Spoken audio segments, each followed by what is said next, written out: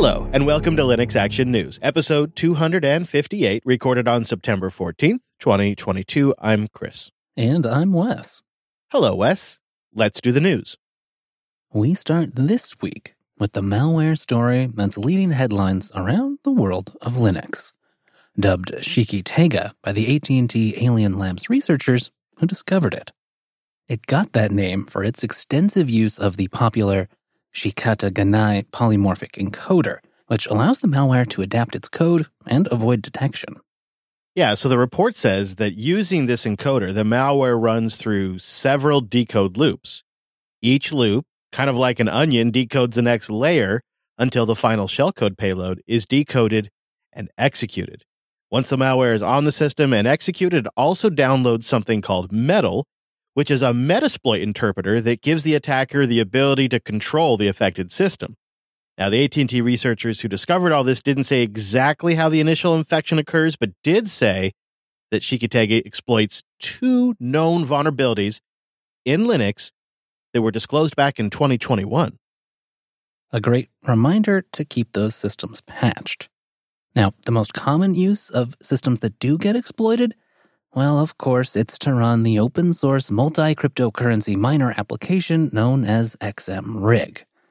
But, as you mentioned there, Chris, they also install a powerful Metasploit package that gives attackers a few different capabilities, including controlling a webcam, stealing credentials, firing up reverse shells, or just installing whatever additional packages they feel like.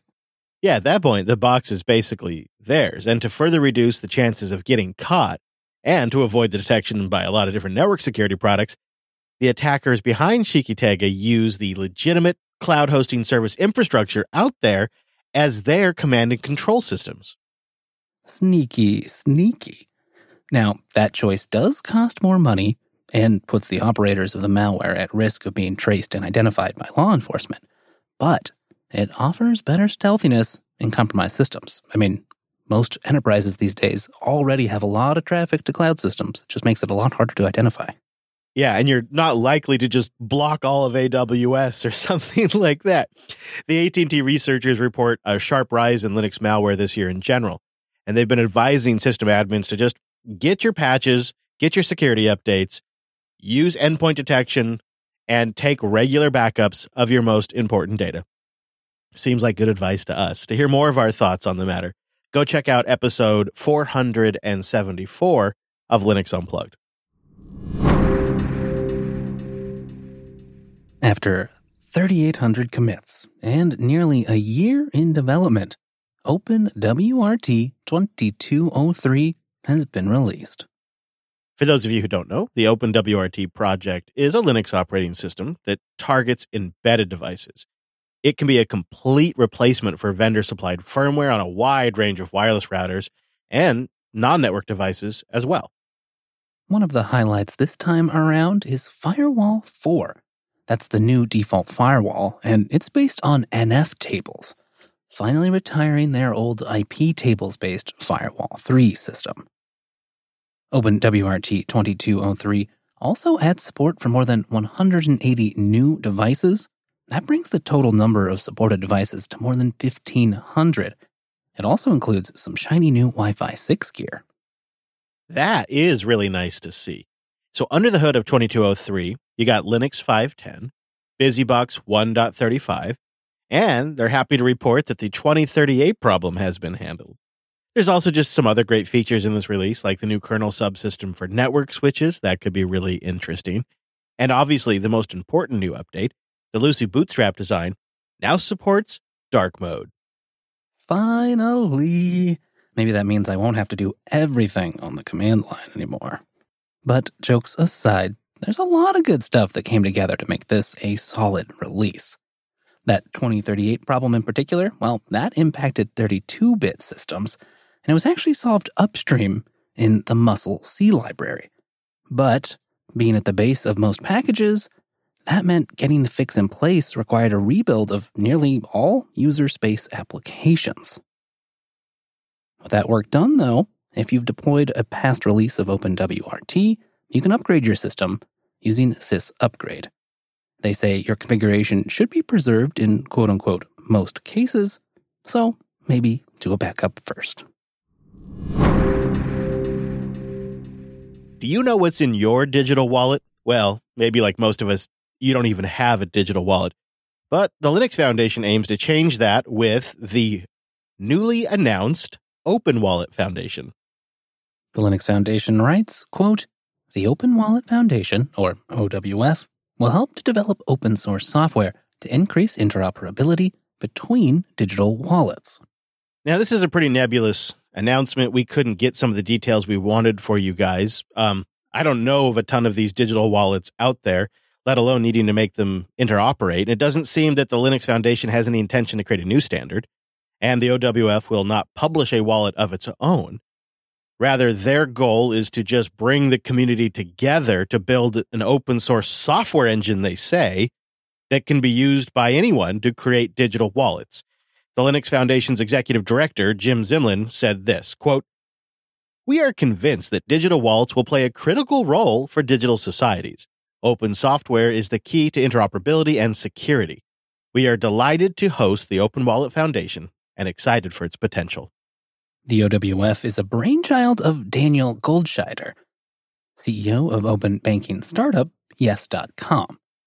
Though today's announcement reveals there's actually a broad array of buy-in from multiple different industry players, including Okta, Ping Identity, Accenture, CVS Health, and the OpenID Foundation, among a few other different public and private entities. Well, if you want to know more about the Open Wallet Foundation, it was featured in a keynote presentation at the Open Source Summit in Europe, which, in theory, will have a video released to the public sometime, maybe, when they get to it.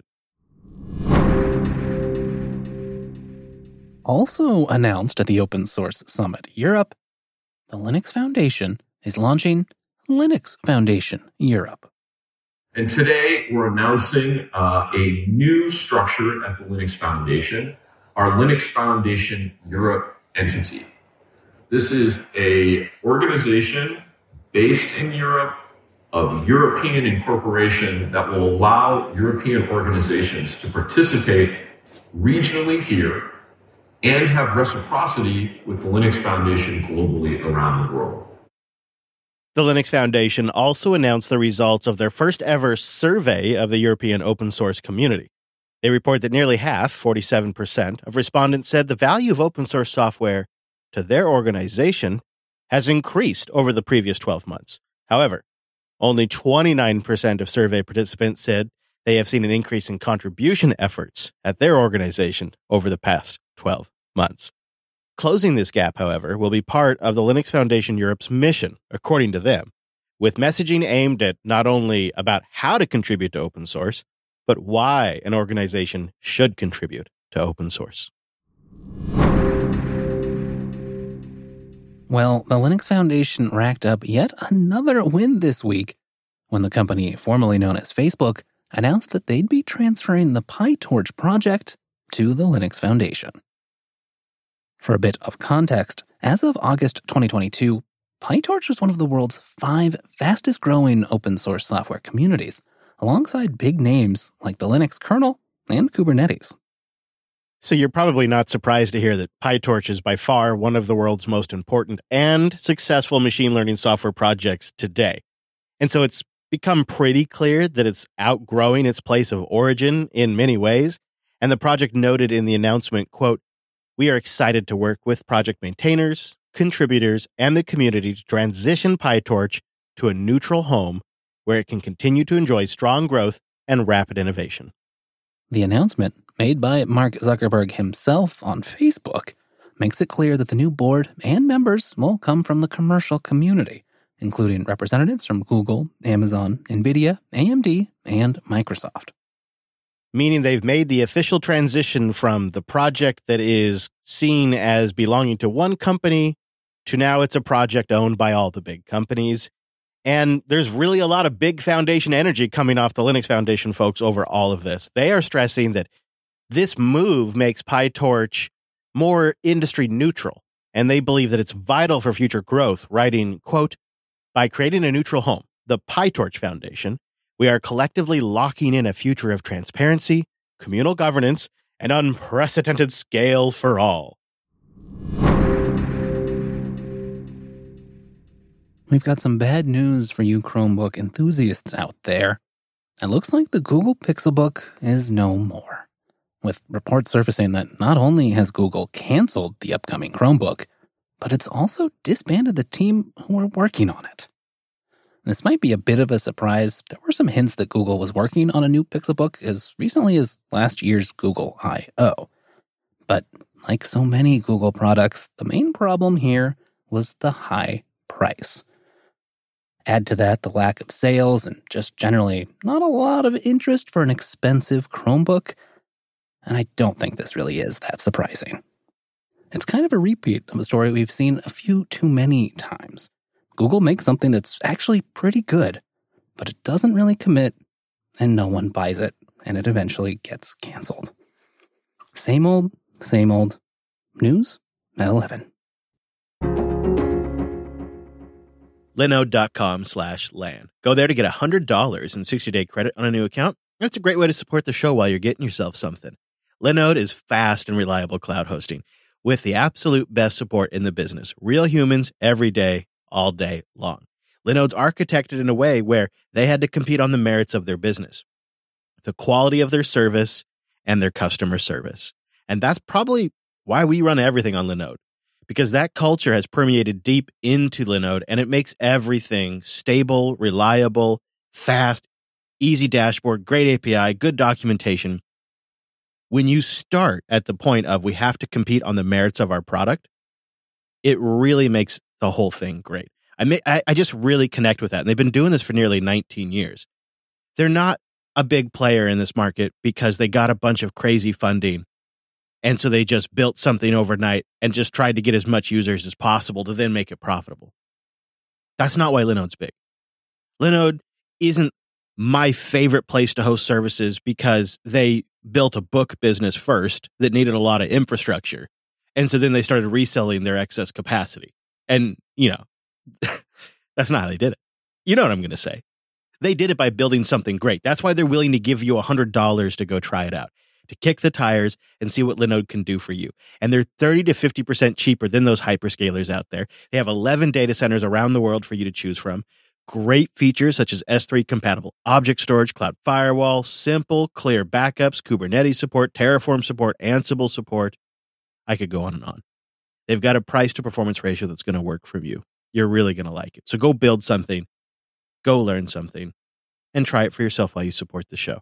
Go to linode.com/LAN. Get that $100 in 60-day credit and kick the tires for yourself. See what we've been talking about. linode.com/LAN. And a big thank you to Kolide for making this episode possible. Kolide.com/LAN.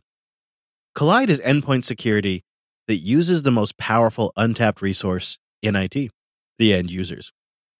If you're trying to achieve security goals, maybe it's for yourself, maybe it's for a third-party audit, maybe it's for a boss, the conventional wisdom is you got to treat every device like it's Fort Knox. Old school device management tools like MDMs, they force disruptive agents onto your devices. They make the computers run slower. They often are restrictive. And sometimes, if not always, they seem to bring their own vulnerabilities with them. It just has a way of pitting the users against IT. I don't like that vibe. It's not good. You don't want the two camps to be enemies. You don't want to bring in something that creates its own security problems and then users perform their own shadow IT to get around it. That always breaks down. Kolide does things differently. Instead of forcing changes on users, Kolide sends them security recommendations via Slack. Kolide will automatically notify your team when their devices are insecure and give them step-by-step instructions on how to solve the problem. By reaching out to employees via friendly Slack DM and then educating them about company policies, Kolide can help you build a culture in which everyone contributes to security because everyone understands how and why to do it. And for IT admins, Kolide provides a single dashboard that lets you monitor the security of your entire fleet. Maybe they're on a Mac, Windows, or of course, Linux. You can see at a glance which employees have their disks encrypted, their OS up to date, and a password manager installed. making it easy to prove compliance to your auditors, your customers, or leadership. So that's Kolide, user-centered, cross-platform, and security for teams that slack. You can meet your compliance goals by putting users first. Visit kolide.com/land to find out how. And when you go there, they're going to hook you up with a free goodie bag that includes a t-shirt just for activating a free trial. That's right, free swag for a free trial. So that's KOLIDE.com/LAN. Kolide.com/LAN. As we record, the Linux Plumbers Conference is underway. It's billed as the premier event for developers working at all levels of the Linux plumbing layers, and often focuses on new features and systems being built for Linux. This year, it's taking place in person and remote in Dublin, Ireland. And as you might expect, an event like this is very technical. The information density in the videos that we have linked in the notes is extreme. And something else that won't surprise you, I bet, is Rust in the kernel is one of the more popular topics this year. And specifically a talk that was given by a Western Digital staffer. So my name is Andreas, and I'm with Western Digital, and I'm going to talk about work I've been doing on an NVMe driver written in Rust. Now, you might ask yourself, why are they working on a Rust-based NVMe kernel driver when the existing C-based driver is in pretty good shape? Well, there are actually a few pretty good reasons. To start, it's just a relatively straightforward job without a lot of weird, complicated corner cases. It's also a good test because this is a high-performance code path, so it can kind of put Rust to the test. It's also pretty widely deployed and easy to test, and that existing C implementation, well, it can function as a mature reference implementation to compare the new guy to. And very impressively, the early Rust code that was on demo at the talk, it's keeping up with the tried and true C-based driver. And we see that for the SN840 drive, we do like around 700 IOPS, and for the Optane drive, we do twice that number. And you can see the C and the Rust driver perform quite similarly. And in what seems like a great indication of just how fast the progress has been here, that new Rust driver can actually achieve the maximum throughput possible on the drive. In the unloaded system, both drivers are able to push the drives to their rated specification. Thank you. Thank you. There were also other Rust goodies demonstrated, including a File9 server, modern OpenCL features using Rust. But the conference itself, the Linux Plumbers Conference, it spans all aspects of Linux plumbing. It's not just a Rust event, and it has been live streaming the entire time. Yeah, just right over on their YouTube channel. It's pretty easy to find, and if you do take a look, you'll find a treasure trove of technical videos, talks, debates, and a whole lot more. One thing that caught my eye was a new development with IOU-Ring.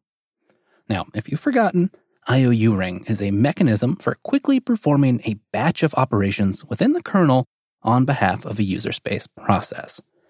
You can kind of think of it as something of the new default mechanism if you need to perform multiple syscalls all at once. Now, early on, as the name might suggest, the main use case for IOU-Ring has been asynchronous I/O, where expensive context switches between user space and kernel space can be a real limitation and add to your latency. But, much like friend of the show eBPF, IOU-Ring has started to find a myriad of different use cases in the kernel, including a fascinating recent attempt at implementing block devices in user space. And at the Plumbers Conference this week, we learned of yet another potential use area that the kernel could benefit from this model: spawning new processes. This new work comes from Josh Triplett, a former notable Intel Linux engineer and co-lead of the Rust language team. He's been focused on build systems recently, and if you've ever worked in that space, you know these build systems spawn a huge number of processes. So as it stands now, spawning a process consists of basically 3 steps. You create the new process, you twiddle the attributes of the new process, and then you load the new process image. And for this, well, we presently have 3 choices. You can fork, vfork, and you can POSIX spawn. Fork is by far the most common of those methods, going back to the early days of Unix, but it comes with a fair bit of complexity and overhead. That's where those other 2 mechanisms come in, vfork and POSIX spawn. They do allow you to avoid some of those downsides, but that too comes at a price. POSIX spawn, for instance, only permits a very limited set of twiddling, and, well, vfork is considered so unsafe that it's difficult to recommend to anyone but an expert. And so, thus was born IO U-Ring Spawn, a mechanism for launching empty new processes with an associated IO U-Ring. The goal here is to handle the pre-exec steps when you're launching a new process entirely in the kernel, with no user space required, eliminating the need for calling fork or even vfork, and eliminating some of the overhead that comes from having to copy page table information. Now, we should probably stress here that this work is really just getting started, but early benchmarks show that IO U-Ring spawn is much faster than fork or POSIX spawn, and it's even up to 10% faster than vfork, while being a whole lot safer and more flexible. And, according to Josh, he and Jens Axbo, the IO U-Ring and block device subsystem maintainer, and as we've mentioned here on the show, something of a performance optimization wizard himself, well, they have plans in the works to speed things up even more. I love that. You get a real sense that there are some performance hounds on the job these days, and they are laying the foundation for massive optimizations that no doubt will benefit the enterprise, but are absolutely going to benefit everyday Linux users as well. You really see the work of the future getting started today at the Plumbers Conference. And this is just one of those chances we have as free software users to watch this stuff get made and discussed and demonstrated and debated in real time. You can really follow the leading edge of development, so check out the links in the show notes. And of course, we'll keep an eye on all of it and everything in the world of Linux and open source. So don't miss a single episode of Linux Action News. Go over to linuxactionnews.com/subscribe for all the ways to get new episodes. And linuxactionnews.com/contact to let us know about exciting new use cases for IO U-Ring that you're considering. And we are hitting the road for our West Coast tour. If you're up and down the I-5 corridor, check out meetup.com/Jupiter Broadcasting and sign up for one of our meetups. We'd love to see you. But don't worry, even if you can't make it, this show will be back next week with our take on the latest Linux and open source news. Thanks for joining us. And that's all the news for this week.